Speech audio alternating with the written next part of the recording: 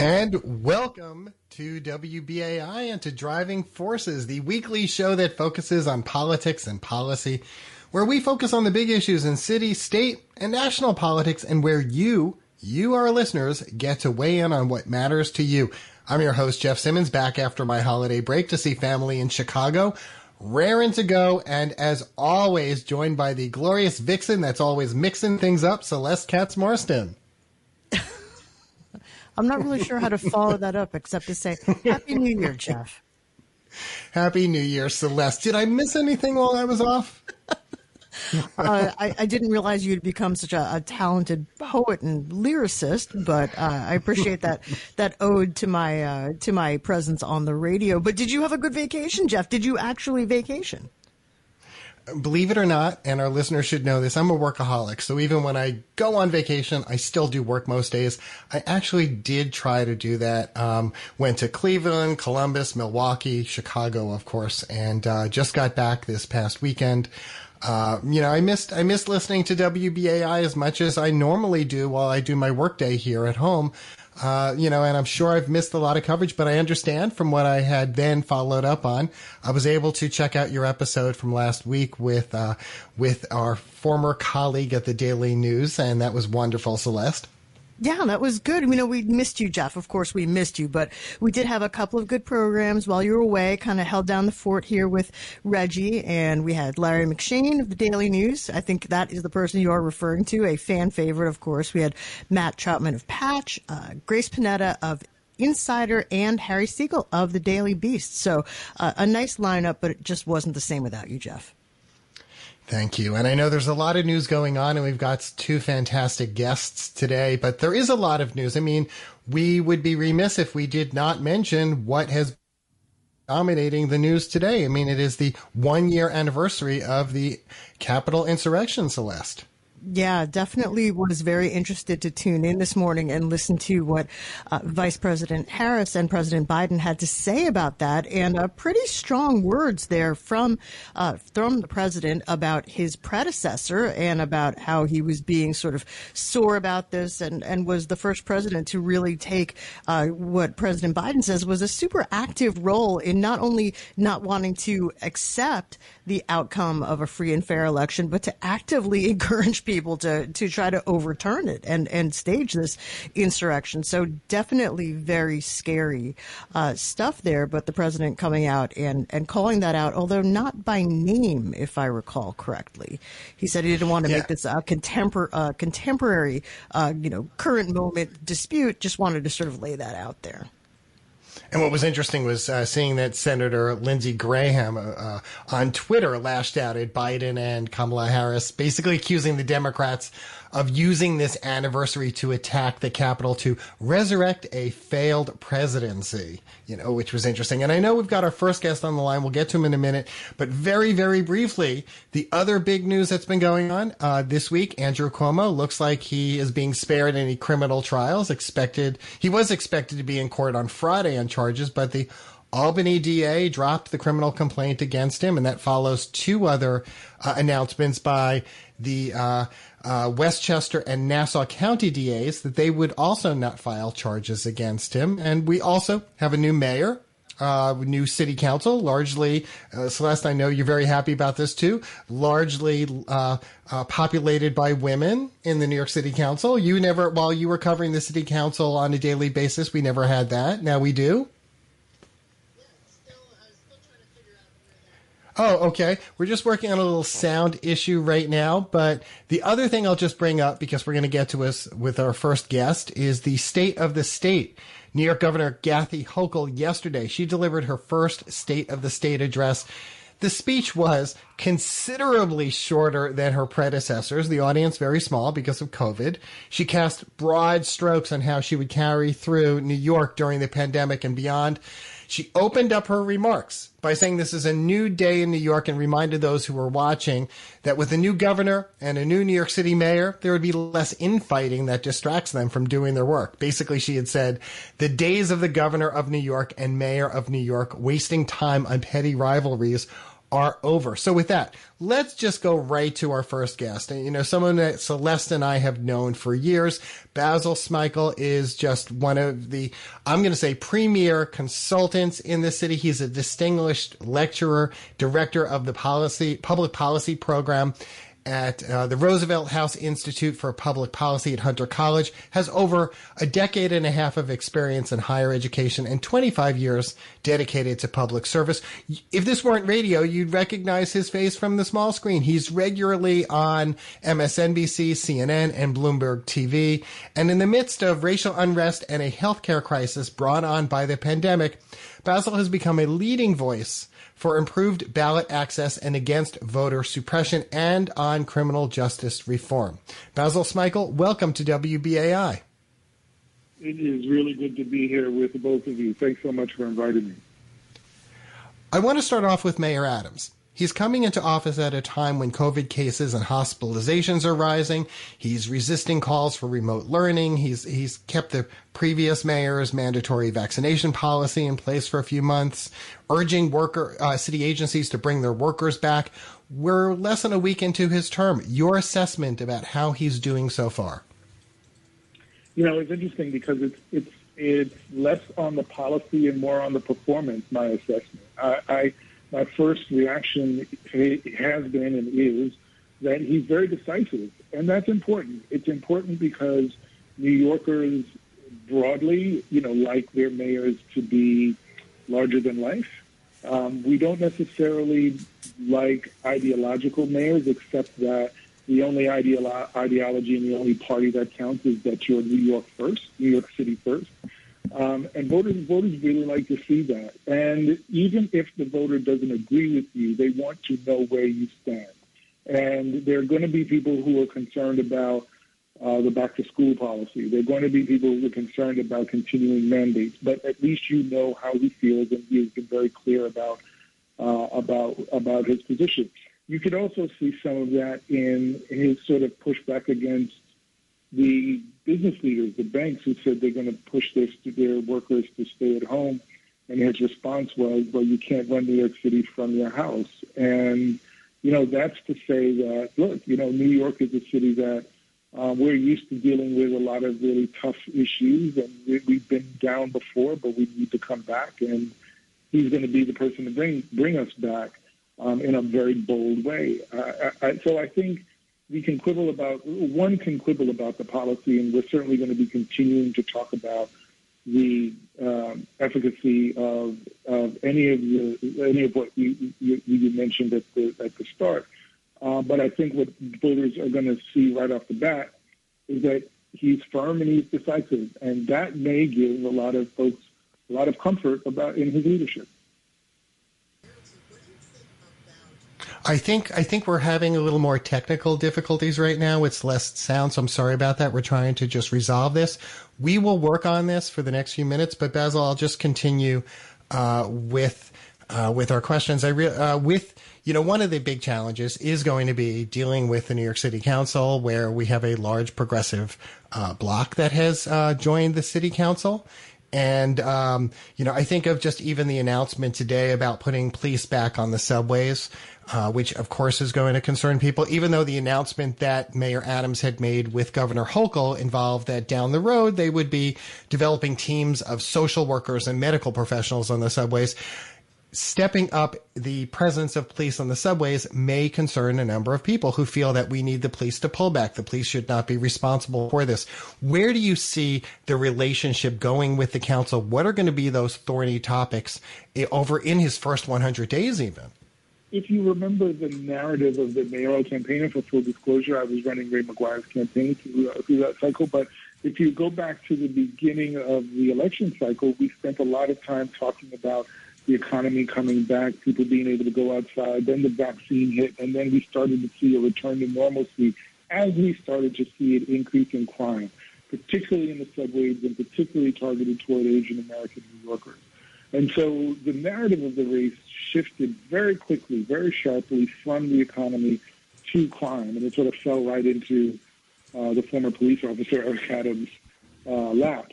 And he was able to pivot very quickly as a result of that and took advantage of of that moment to step in and say, listen, I'm the former police officer. I know how this stuff works.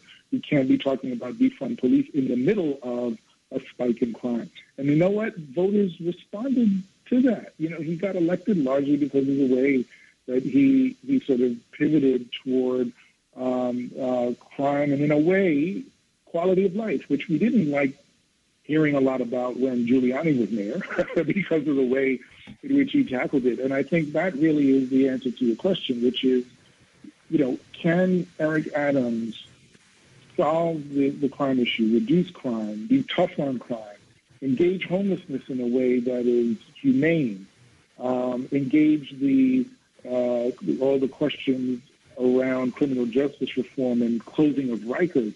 Can he tackle all of those things in a sound, decisive, but also humane way? And it remains to be seen whether he can do that.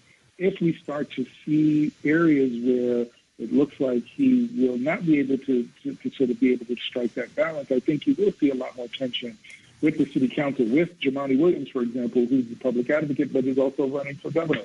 And perhaps even the former mayor, who looks like he may run for governor, Bill de Blasio. I think you'll see some more tension there, and you may end up seeing tension between he and the governor around these issues. But if he can walk that line, I think it might solve the what concerns some progressives may have, because the voters do want this. They do want to bring crime down. They want to see some strength from City Hall, but they also want to see it in a humane way. And I'm very glad that you mentioned Rikers, because in the next segment we'll be talking with Joanne Page from the Fortune Society about this story that I want to ask you about too. This past weekend, front page story, major story in the New York Times about the dysfunction and violence at Rikers. What role should Eric Adams play as mayor? Because he has appointed a commissioner, but you know, we've had a number of commissioners, but what responsibility should he have as mayor in cleaning up Rikers? You know, to me, and I'm actually, interestingly enough, going to reflect on some of the research of my students very recently on this issue, on this very issue.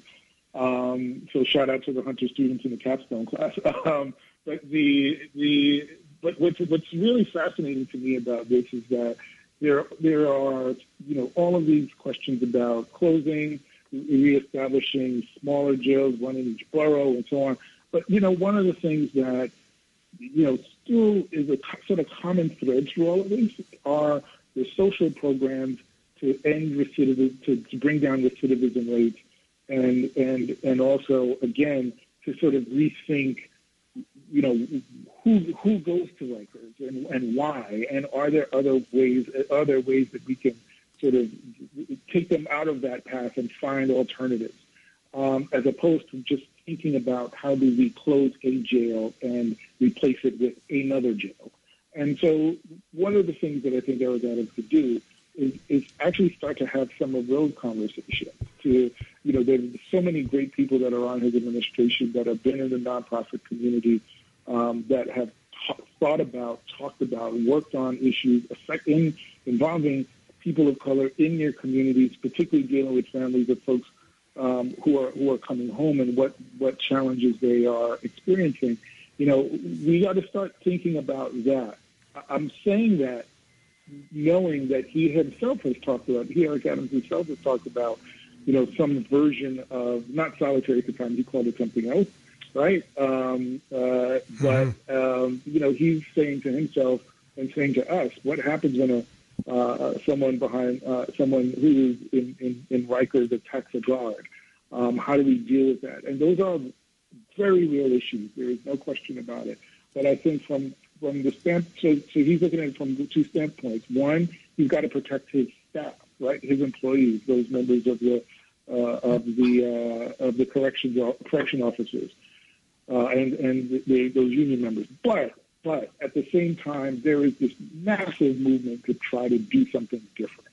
And, you know, he seems like he's a person who has thought through these issues. He's certainly brought on people on his staff who dealt with these issues, lean on them to try to get some movement here. I think that might be an early victory, but the longer that it continues, the more deaths we see of folks behind bars. You know, You talk about challenges from the council. You're going to see a lot louder voices coming from the council in a very short period of time, because the challenges that are there now are not going to go away overnight. We're talking to Basil Smikle here on WBAI New York 99.5 FM and streaming live via WBAI.org. I'm Celeste Katz Marston here with Jeff Simmons, and I'm sorry that we just treated you to a sneak peek into what life is like in the world of remote radio broadcasting. But Basil, wanted to ask you a question about, since we live in this sort of eternal election cycle now, just curious as to what you see on the horizon. One of the things I was thinking about with Mayor Adams and Governor Hochul putting out this joint statement is that they've talked about working together. Do you think that Kathy Hochul is looking, in a good position right now to sort of keep carrying her newfound job or unexpected job into parlaying that into a full term? Or do you think that Tom Suozzi presents any sort of threat to her? What do you see on the landscape there? Yeah, well, it's a really interesting dynamic now, right? Because she talked about this, and we were all witness to this incredibly tense relationship between Bill de Blasio and Andrew Cuomo, right? Where in many ways Andrew Cuomo would often win because governors win. Cities are creatures of the state, so governors often win. But what's interesting about this dynamic is that in some ways Kathy Hochul needs Eric Adams more than vice versa, in part because of the fact that she's known better upstate than she is downstate. But what you saw early on is she was down here right away after she became governor. She made she did some really good press hits. She's made some strong allies. She's actually really good at retail politics, far more so than Andrew Cuomo was. And I think she's developed this great working relationship with the new mayor that she has to find a way to exist into the primary. It becomes a little difficult for someone like a Tom Suozzi or even Jumaane, who I think actually has a lane as a progressive to run, but it's harder for somebody like a Tom Suozzi to then come around and say, well, she hasn't done anything, or she didn't do that well, or she didn't do that well. Ultimately, he has to be able to articulate why you take out a sitting governor who herself is history-making, but who just got there. What is the rationale to take her out? And I don't see that yet. But he doesn't have much time to sort of really craft that and raise money around it. And so let's not forget the fact that she's been an incredible fundraiser up until this point. And so that rationale becomes really important. I don't know that it's there yet. I don't know that he will get it.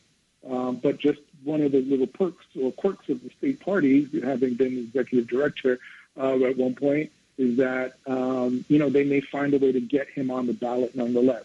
In theory, you don't get the signatures, you don't get on the ballot, but the party historically has found ways for Democratic candidates if there's few of them, to make it onto the ballot.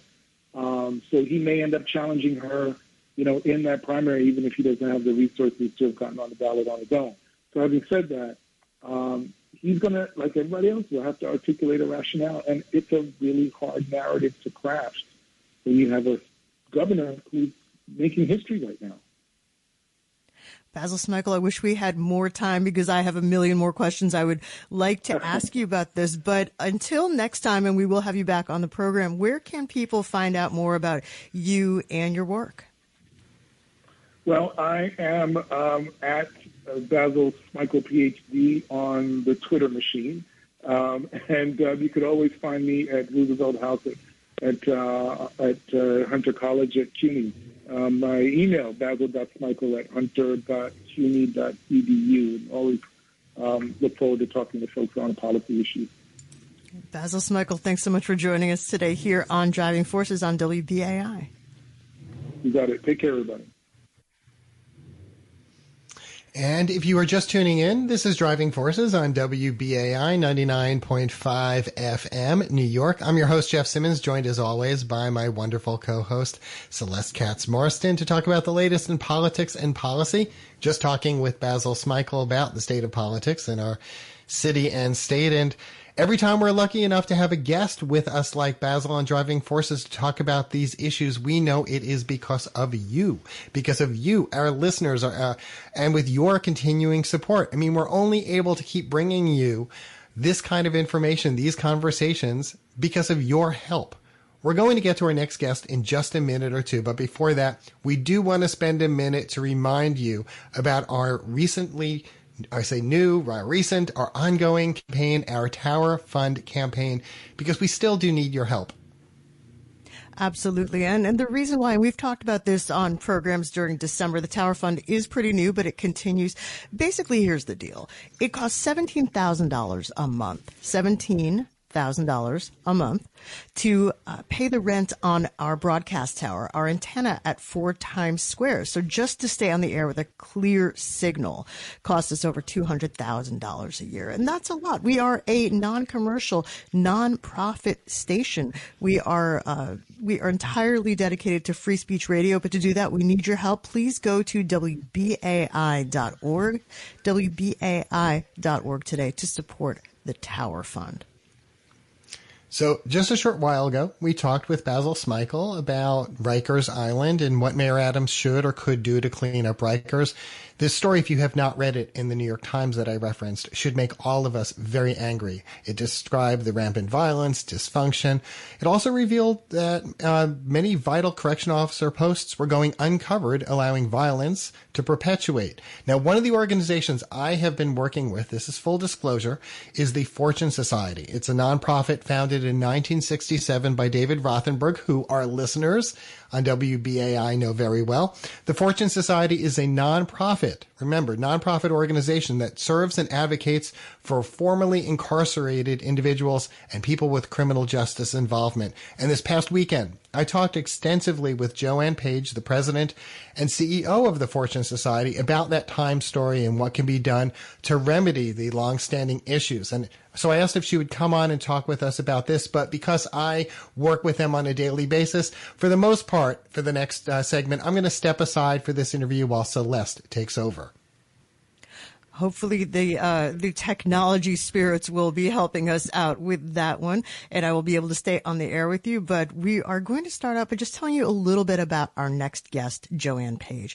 She has more than 45 years of experience in criminal justice, with the last 32 years leading the organization, the Fortune Society. Under her stewardship, it has become a pioneer in assisting formerly incarcerated people to reintegrate into society. It has a $35 million annual budget, a staff of approximately 300, more than half of whom are people who were themselves formerly incarcerated. And the organization serves more than 8,000 people annually through a range of programs, including supportive housing, mental health services, education, employment services, substance abuse treatment, counseling, and more. Joanne is a graduate of Yale Law School. She's a former defense attorney, and she's a frequent speaker at conferences about alternatives to incarceration, housing, and criminal justice issues. So without further ado, Joanne Page, welcome to Driving Forces. I am so glad to be on this station because I am appalled by Rikers Island and the fact that it is so much more dangerous than anything that I've seen in my 32 years. We cannot have posts uncovered because that creates a Lord of the Flies situation where it is predator or prey, and when we are pouring thousands of people out on the street who know bitterly that they are responsible for their own protection because they cannot turn to law enforcement to protect them. We are advocates of closing Rikers, but there are human beings on Rikers, and post-coverage is imperative for safety.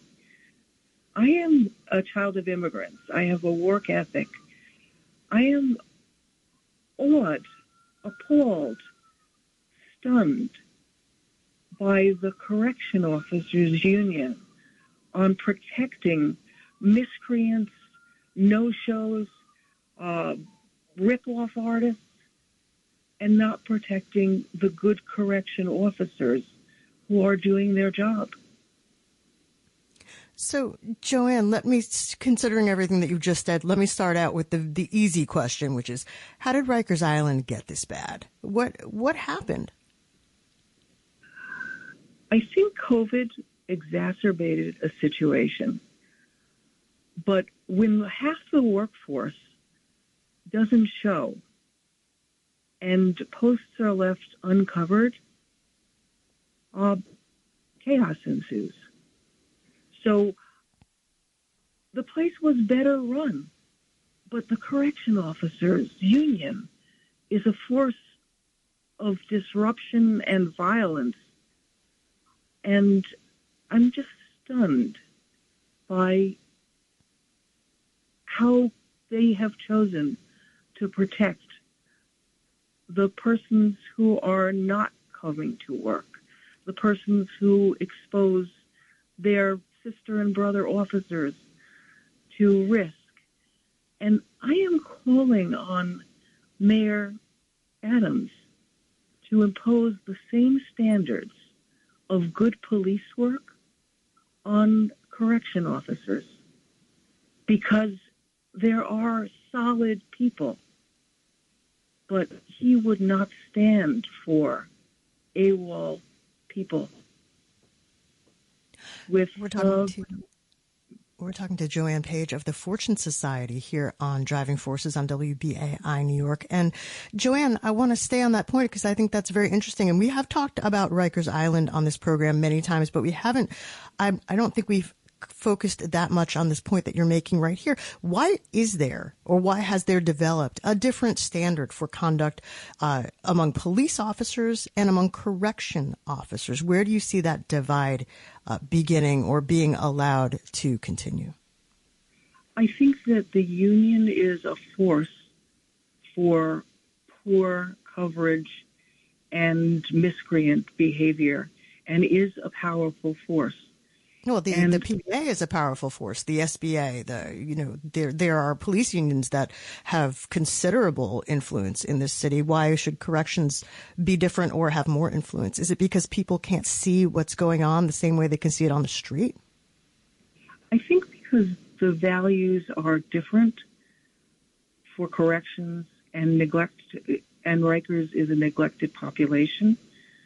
But if the mayor is going to create a safe New York City, the consequence of thousands of people who have learned the bitter truth that they are not protected by law enforcement is unconscionable and is hitting our poorer communities most desperately.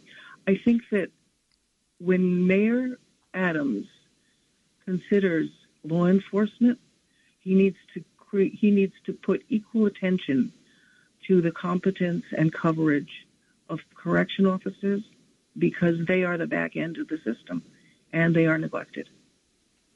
And what is your feeling on the pre-existing relationship or the historical relationship between Mayor Adams and the corrections union? Do you think it's been friendly, adversarial? How do you think it'll influence things going forward? I think that he is a union man, and the union is important to him.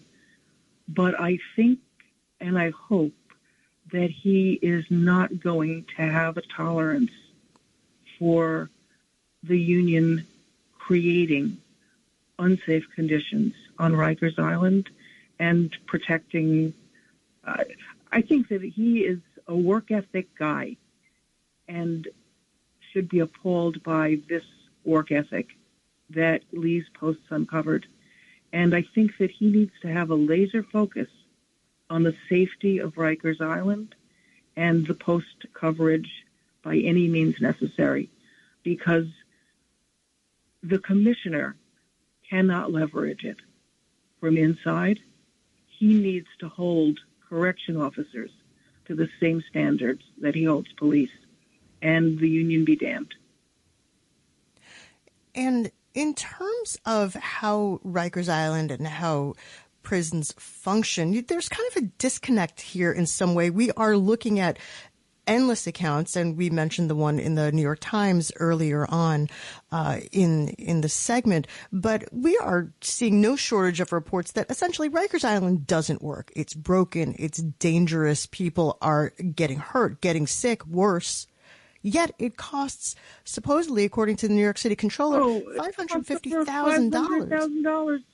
And okay, so where is that money going, and why is it that way? Is this akin to what we see where we have children in New York City schools where we pay a much higher per student expenses, yet we do not see the same performance as in other school systems? Where's the money going? We are paying for a half no-show workforce with infinite sick leave and with the union protection for no-show. We are, the laser focus is that posts need to be covered with competence and consistency, or you have chaos. And I'm appalled and questioning the union protection of no-show workers to the detriment of, there are heroic correction officers who worked day by day through the pandemic and take their work seriously and passionately. My fortunate experience has been the correction officers who care really matter. But there are people, posts need to get covered. I mean, that is black and white. Posts need to get covered. People need to expect that their physical protection will be done by correction officers. And that is black and white. That is black and white. And I think the union has abdicated its responsibility for safety at Rikers Island. And I'm innocently questioning that set of values. Why protect miscreants and not protect good people doing their job? So in terms of, and obviously we know that this is not something that gets solved in a day, in a month, maybe in a year, and it certainly doesn't get solved on a radio program in a couple of moments. But what do you think are some things that could be done proactively right away to sort of address this, to at least alleviate some of the problems, if not solve them outright? So I am laser focused on coverage of posts, because if posts are not covered, people will resort to violence to protect themselves. I think that the mayor needs to take on the correction officers that are miscreants and hold them accountable to doing their job and guarantee every post is covered at every time by competent correction officers. I think that it is laser simple that if you don't cover the posts, Lord of the Flies ensues. Do you think that this is sort of a bad apple spoiling the bunch type of dynamic, or do you think that this is a matter of widespread corruption, widespread disregard for rules and for the safety of people who are housed at Rikers Island? Well, I think it's widespread disregard fomented by the union because half the workforce doesn't show up. I think that we should emphasize strength and look at the people who have valiantly covered their posts. And I think that we should demand nothing less from correction officers and support them in it. But every post needs to be covered. Every post needs to be covered with competence because chaos will ensue. And I think that the mayor needs to establish that standard for corrections. Joanne Page, Page, I wish we had already good people, but they need to be reinforced. I wish we had more time, as always, to talk about this, and we will continue to discuss Rikers Island on this program as we have many times in the past. But for now, where can people find out more about you and about the Fortune Society on the issue of incarceration?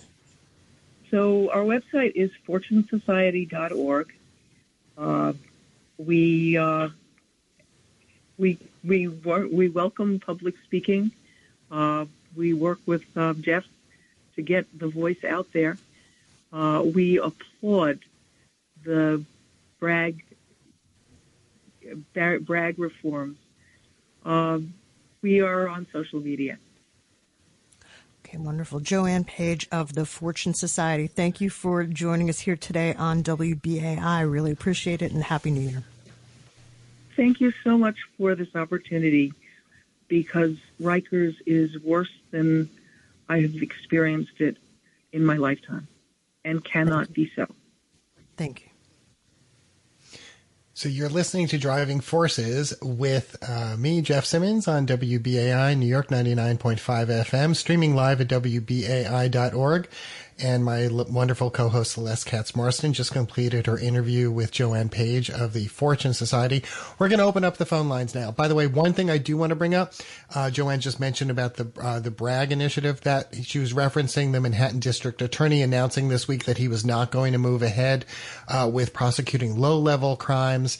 That is something where we're going to have to see how that shakes out with the views of our new mayor. Is that something he's going to endorse? But we're going to take your call shortly. Here's the number to call, 212-209-2877. Once again, that number is 212-209-2877. Give us a call. Let us know what's on your mind. And then we're going to take a short break and leave you with just a bit of Stevie Wonder.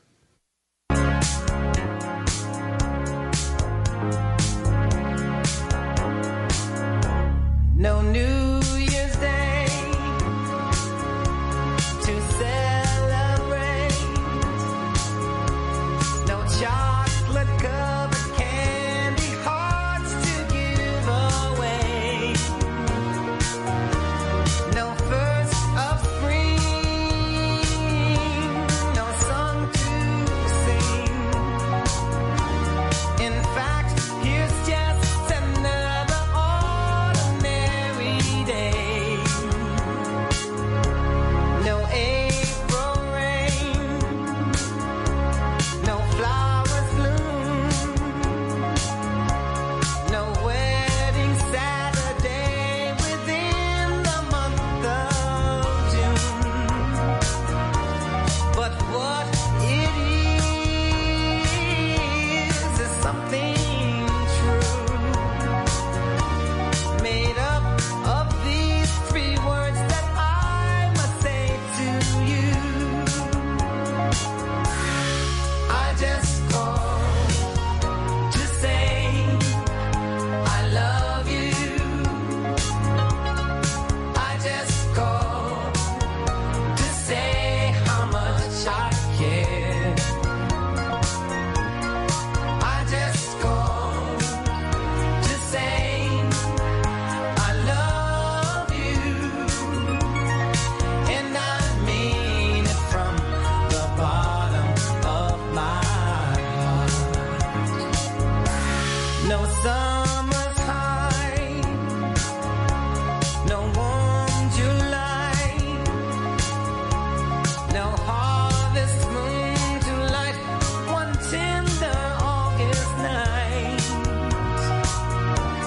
No autumn breeze, no falling leaves, not even time for birds to fly to southern skies. No Libra sun, no Halloween, no giving thanks to all the Christmas joy you bring.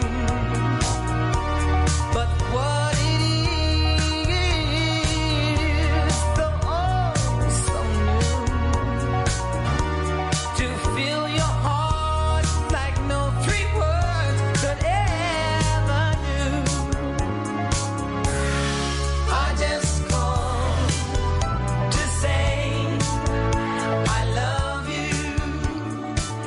Welcome back to WBAI New York 99.5 FM and streaming live at WBAI.org. You're listening to Driving Forces. I'm Celeste Katz Marston here once again with the one and only Jeff Simmons. And we have just invited you to call in, and you have heard the call. The number's 212-209-2877. 212-209-2877. Before we get to your calls, just one more very, very quick reminder. Please support the Tower Fund. If you like listening to this program, if you like listening to this station, and there is a lot to like, I think, about both of them, please check it out. We are non-commercial, non-corporate, listener-supported free speech radio. WBAI.org. Please support the Tower Fund. And by the way, your contribution is tax deductible. So we're going to go to the phones right now. I think we have our first caller on the line. WBAI, you are on the air. What's your name? Where are you calling from? This is David, Brother Dave from Brooklyn. Hey, Happy New Year. I would like you to say something about the panelists there, about the possibility of doing more in terms of getting jobs for people rather than locking them up and paying a huge amount of money to maintain jails and prisons. Rather than jails and prisons, jobs for people, and many of them won't get into trouble with the law if they have a job and they have a proper education and things that we really need to have an impact on the quote-unquote crimes that locks people up in jails and prisons all over New York and the rest of the country. So I would appreciate you talking about that.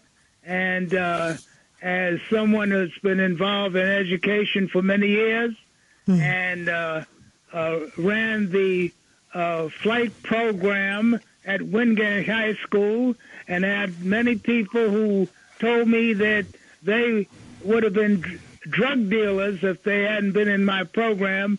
And today they're working on six-figure jobs as pilots all over the world. So it can be done. Thank you. Thank you. Thank you for your call. And you raise a good point. And, you know, it's a little of the reverse, but one of the things that the governor announced yesterday, Celeste, during the State of the State was the Jails to Jobs program. That was one of her initiatives. I mean, there were a lot. This was this book she put out in addition to her half-hour speech was about several hundred pages. But this program would improve re-entry into the workforce and reduce the recidivism and focus on people who've been previously incarcerated by providing them with education, resources, and other opportunities, Celeste. So let's get to the next phone call. Welcome to WBAI. You are on the air. What's your name and where are you from? Hi, you're on the air. Oh, hi, how are you? This is D'Italiano from Riverdale. There's a lot Hi, of what's things happening. I mean, yeah, hello? Oh, yep, go for it. What's on your mind? Oh, okay.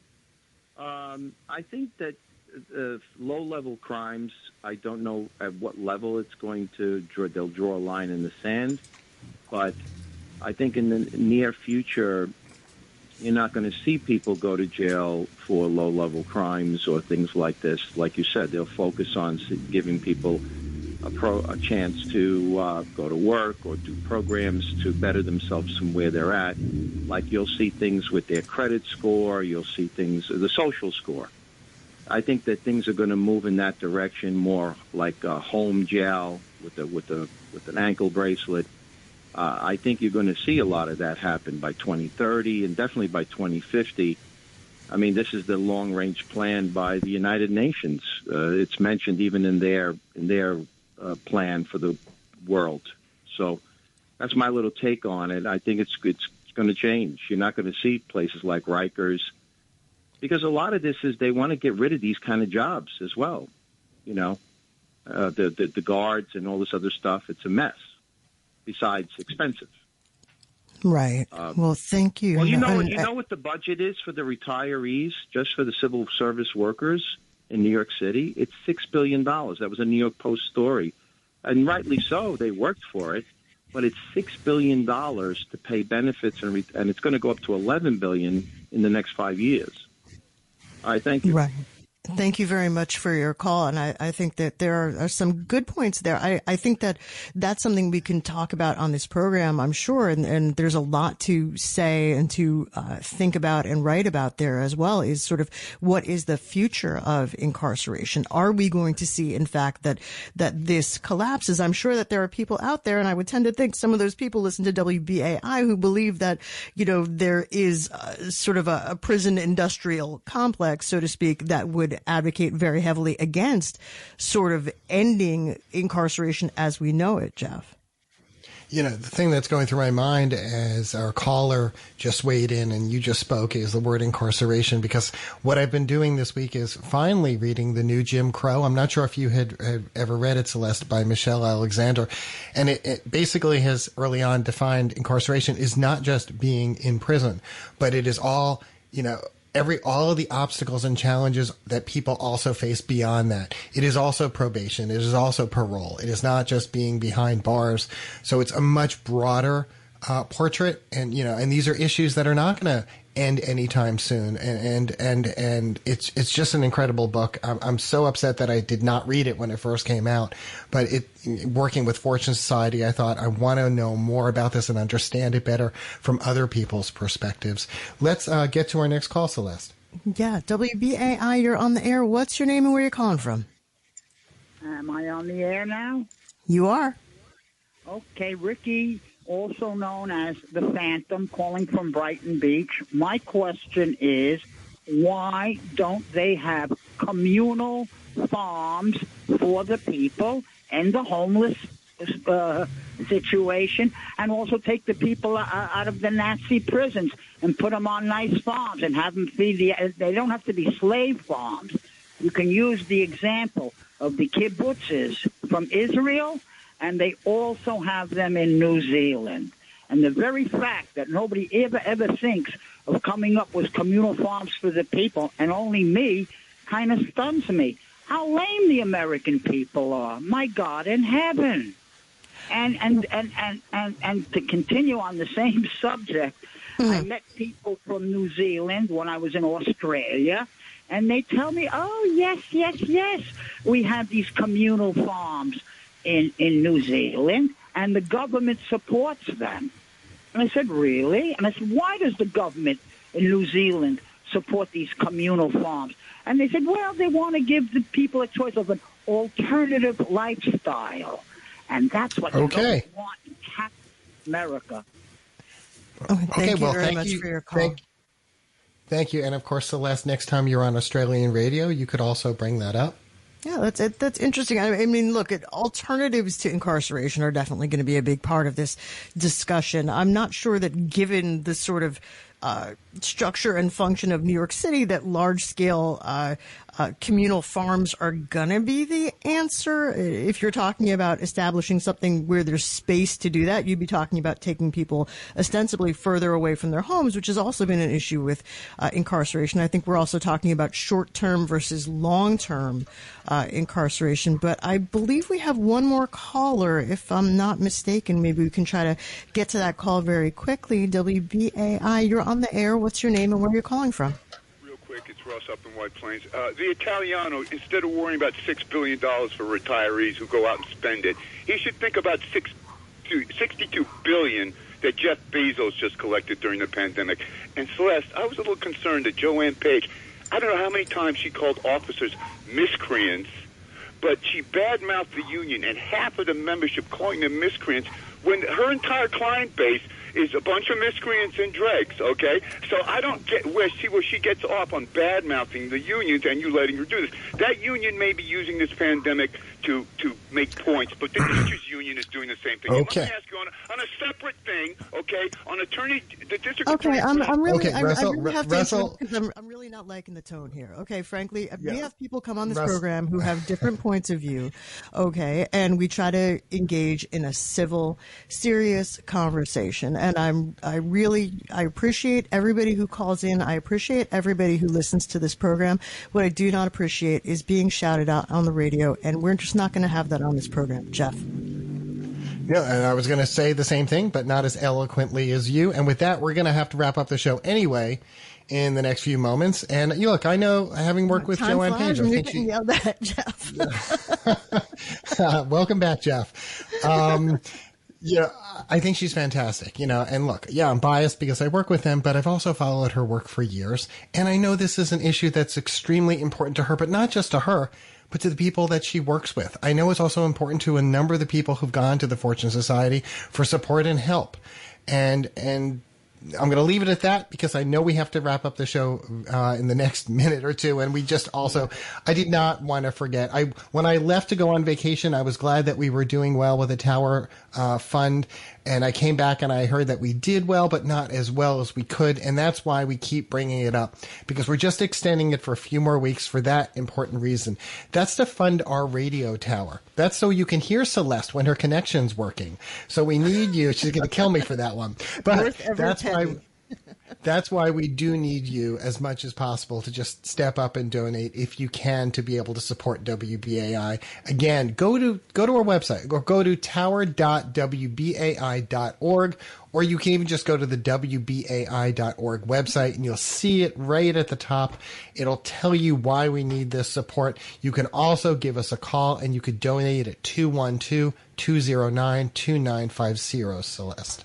Yeah, it only takes a minute. It is a tax-deductible donation, $25 or more. You become a member of the station. You can vote. You can be involved in important policy decisions. WBAI.org. Jeff, do we know what's on deck for Sunday, or are we still working on that one?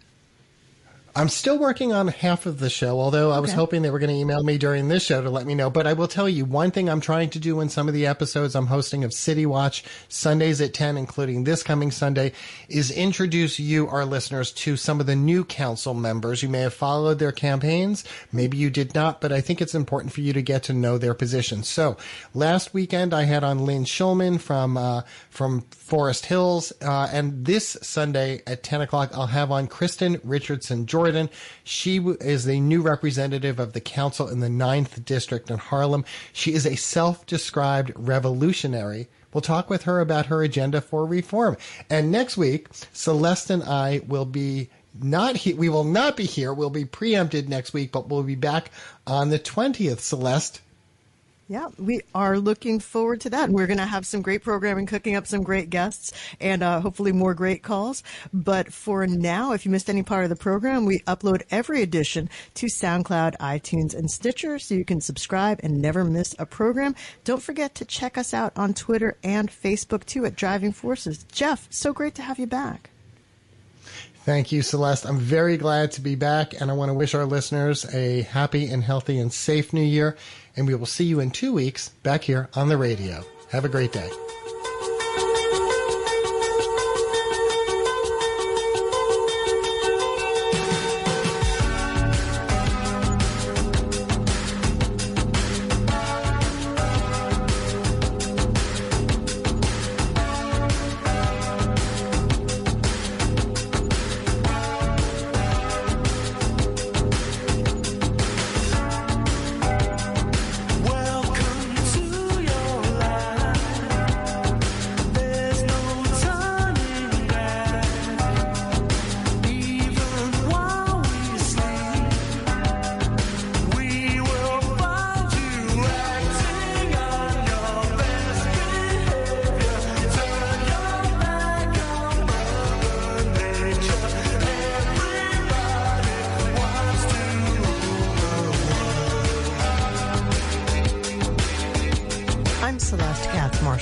Co-host of Driving Forces here on WBAI New York. Every week, Jeff Simmons and I work to bring you the best conversations about politics and public policy in the greatest city in the world. But here's something you may not know. It costs $17,000 a month to pay the rent on our broadcast tower at 4 Times Square. That's right, $17,000 a month just to stay on the air for you. That's why we're asking for your help. Please go to towerfund.wbai.org and give as generously as you can to help keep free speech community radio alive. It's easy to donate, and it only takes a minute. Every donation helps WBAI stay on your FM dial with great programming about current events, music, culture, the arts, and much more. We appreciate your support. Please go to towerfund.wbai.org today and show your support for the best in free speech radio. Because the one thing a radio station doesn't need is a silent night.